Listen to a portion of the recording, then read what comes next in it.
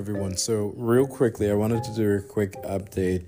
So a while back, I made a video that was, I guess an episode for the podcast that was pretty, it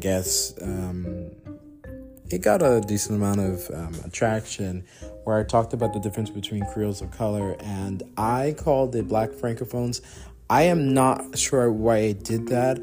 I think I did that because the author in the book that I cited called the group by that name, but I don't really think I like that name. I think a better name for the people that I'm describing would be maybe Afro-Creoles, for example, and the distinction I think is still important. The author whose name I don't quite remember at this moment.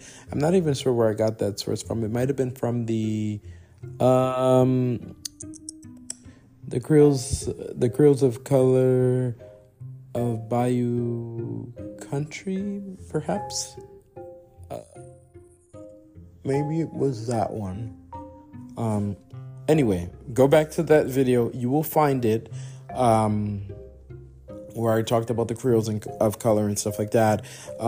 Just to give a little bit of a short, because I know that video is long and I go into a lot of details and I talk about the source and stuff like that. But why you want to know is because, for example, I have questions from some people and stuff like that, and they are wondering about their ancestry. Right? And they are not really seeing things that they expected to see, right? And what I think inspired me to make that episode is another shorter thing that I posted on the YouTube channel, where I said, I think I entitled that, "Where's My French DNA?" A lot of people, and that can go into a whole nother topic, where there are people with legitimate French ancestry that is apparently being categorized in part elsewhere, depending on where exactly your French ancestors came from, etc., right? And so we want to be careful, right, with that. But just in general, in terms of Black genealogy, right, what's important for Black genealogy is to realize that a lot of people who were predominantly African were in a very French Creole reality in terms of slavery. What does that mean? That means that you are going to... what we typically see, right, is an Anglophone version of slavery, right? But instead, you have to replace all of that, and all of that you probably grew up hearing and stuff like that, growing up in, the United States. You have to, replace that and put it in a French context. What that means is that the enslaved people adopted French culture, right? So they adopted French names. They adopted perhaps even the French language or the French Creole language, Catholicism, other, more French practices and stuff like that. So with all of these cultural elements pointing to France, a lot of people who are now self-identifying as Black, they are expecting to find some sort of French ancestor, because they're like, well, I don't get it. I see all these French names in my family, and I know that we have all these traditions, and so we must be French. We must have some sort of ancestor that was born in France, some sort of something, right? But that's not always the case. That would be the case more so for the Creoles of color, who are, I would argue, they are under the umbrella term of Louisiana Creole, right? If we talk about the Louisiana Creoles, but they are a sort of a separate group. I don't know if I would go as far to consider them a separate ethnicity, but they are a separate group, and they actually prefer to be, distinguished. A lot of people are, self-identifying as a Creole of color to this day, and they don't mingle and mix with people. They don't mix with white people, they don't mix with black people, they don't even really mix with Afro-Creoles for that matter. Okay? So that's why that's an important distinction, right? And I gave the example of like in my family where I had a sort of Afro-Creole marrying a Creole of color, and my family took that almost as if marrying outside of the race, because for a lot of Creoles of color, an Afro-Creole is almost like a whole separate thing to them. And you might say, well, that doesn't really make sense because they're both of African descent and they both have the similar Creole culture, etc., etc. But you have to think about this. A lot of the Creoles of color enslaved these Afro-Creoles that, aka that I was calling in the last podcast episode, Black Francophones, right? And so you have to just realize for a lot of people who grew up with that Creole of color culture, they were used to, Afro-Creoles being different and foreign and something else. And you might, be listening to this and saying, oh, I'm a Creole of color, and I don't think so. Well, that's okay. I mean, everybody's family, everybody's family is not going to think the exact same way. But I'm talking about a general way of thinking, and I'm also talking about a historical way of thinking. A lot of Creoles of color, it's 2024. So, things have changed. We're not in 1852 anymore. So, yes, some people who are, descendants of Creoles of color, they're obviously not racist, like maybe their great-grandparents or whatever. But typically, I will tell you, if you are a Creole of color, I'd bet quite a bit of money that you had some enslavers in your family. That's just kind of how it worked. The Creoles of color, like I said, they were, a lot of them were an affluent group, had means, resources, and then back then that largely equaled owning people. That's just how it was, and that's what they did. And so I think for people who are realizing that they are descendants of these Afro-Creoles, how do you know? How do you distinguish whether you're coming from an Afro-Creole line or a Creole of color? Well, typically a Creole of color, you're going to find a lot more information. You're going to find that they were certainly free before 1870 census, okay? They were free well before the Civil War. They're going to have more documents and be rather well documented, right? And they, typically Afro-Creoles were enslaved until the end of slavery, American slavery.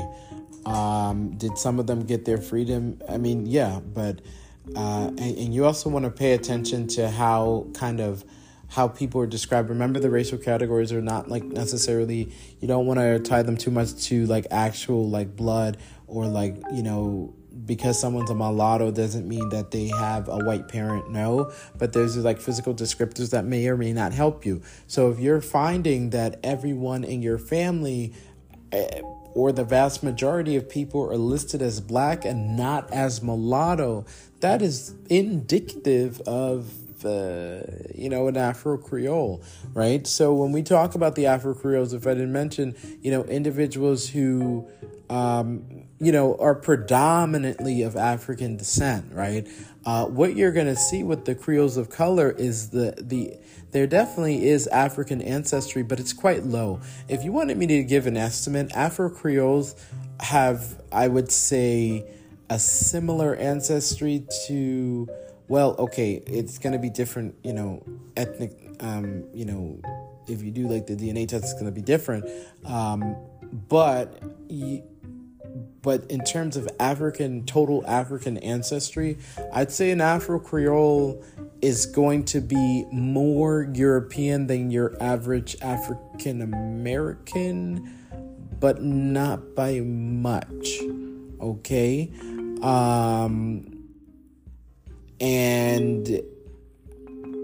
And this is talking about like in Louisiana, right? Because, there are some Afro-Creole groups, like we talk about the Gullah Geechee, who are on average 90% African. So you obviously in that case, this is not, that doesn't, we're not talking about that now, just in the context of Louisiana, right? So Creoles of color, oh my gosh, it ranges a lot. I mean, I would say really you're looking at anything from 10 to, about 60. But that's a wide range. So you could narrow it down to typically Creoles of color. From what I look at a lot of, the percentages in my family. I would say typically between 20 and about 50% African ancestry you'll find for the Creoles of color. And you might be thinking like, holy crap, that's low. I mean, yeah, like look at like Point Coupee, for example. I have a boatload of people on Ancestry because my third great grandfather was from there.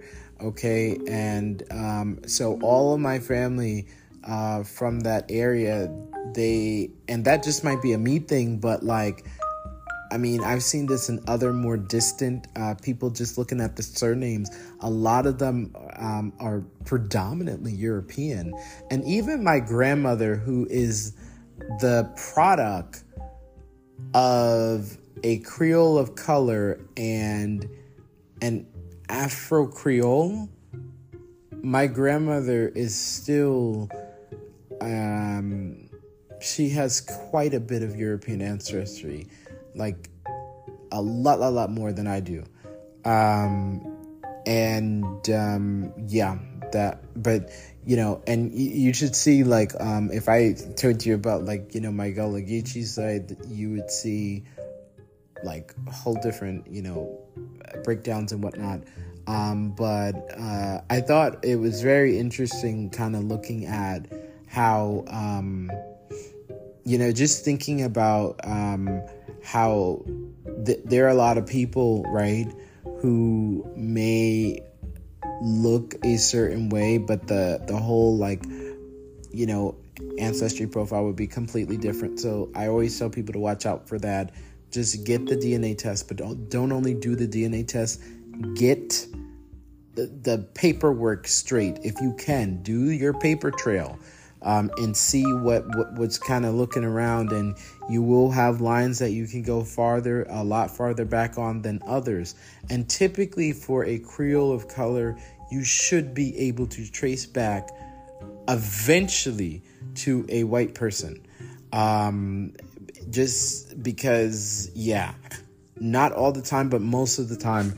And I would say that sometimes it's quite far back. A lot of my Creole of color lines, really, some of them, like, I've talked about my Lumel side. I mean, that they were having interracial relationships as early as the, early 1700s. So it's like, this is how far back this is going. And a lot of these big, prominent Creole families have just been really, like, identifying as, this Creole of color separate group for quite some time.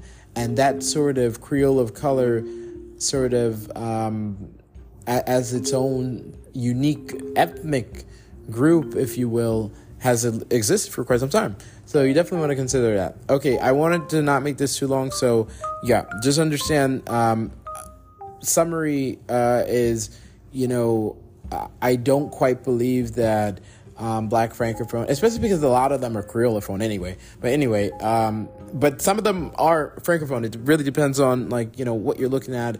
And I always talk about the case of Louisiana being very unique, where it really varies, where a lot of people are mixing up, French and Creole, and they really don't know quite what they're speaking, as I always say. So, but the point is, I think Afro-Creole would be a better term to describe that. And, Afro-Creoles are going to find quite similar situations. It's not that weird of a situation. Look at Haiti. That is an Afro-Creole nation. Haiti is an extremely Creolized culture and nation. Oh my gosh. Extremely. But the average Haitian is extremely African. Haiti is almost exclusively self-identifying Black people now. I believe the numbers are about 97%. Okay. And on average, you will see, because for such a long time, there hasn't been, Haiti is like genetically the most African country in the Caribbean.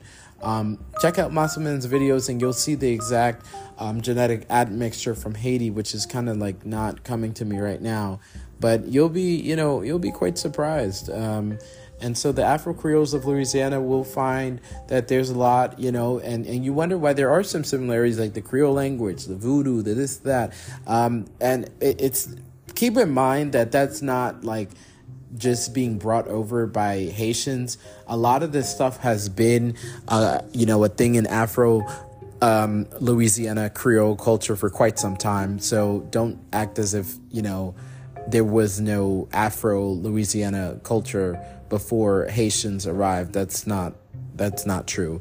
I just read recently that Louisiana got red beans and rice from Haitian slaves that came in the 1800s. I would definitely need a fact checker for that. I'm not saying it's false, but I'm like, so ain't nobody was eating no red beans and rice before then? Like, wait.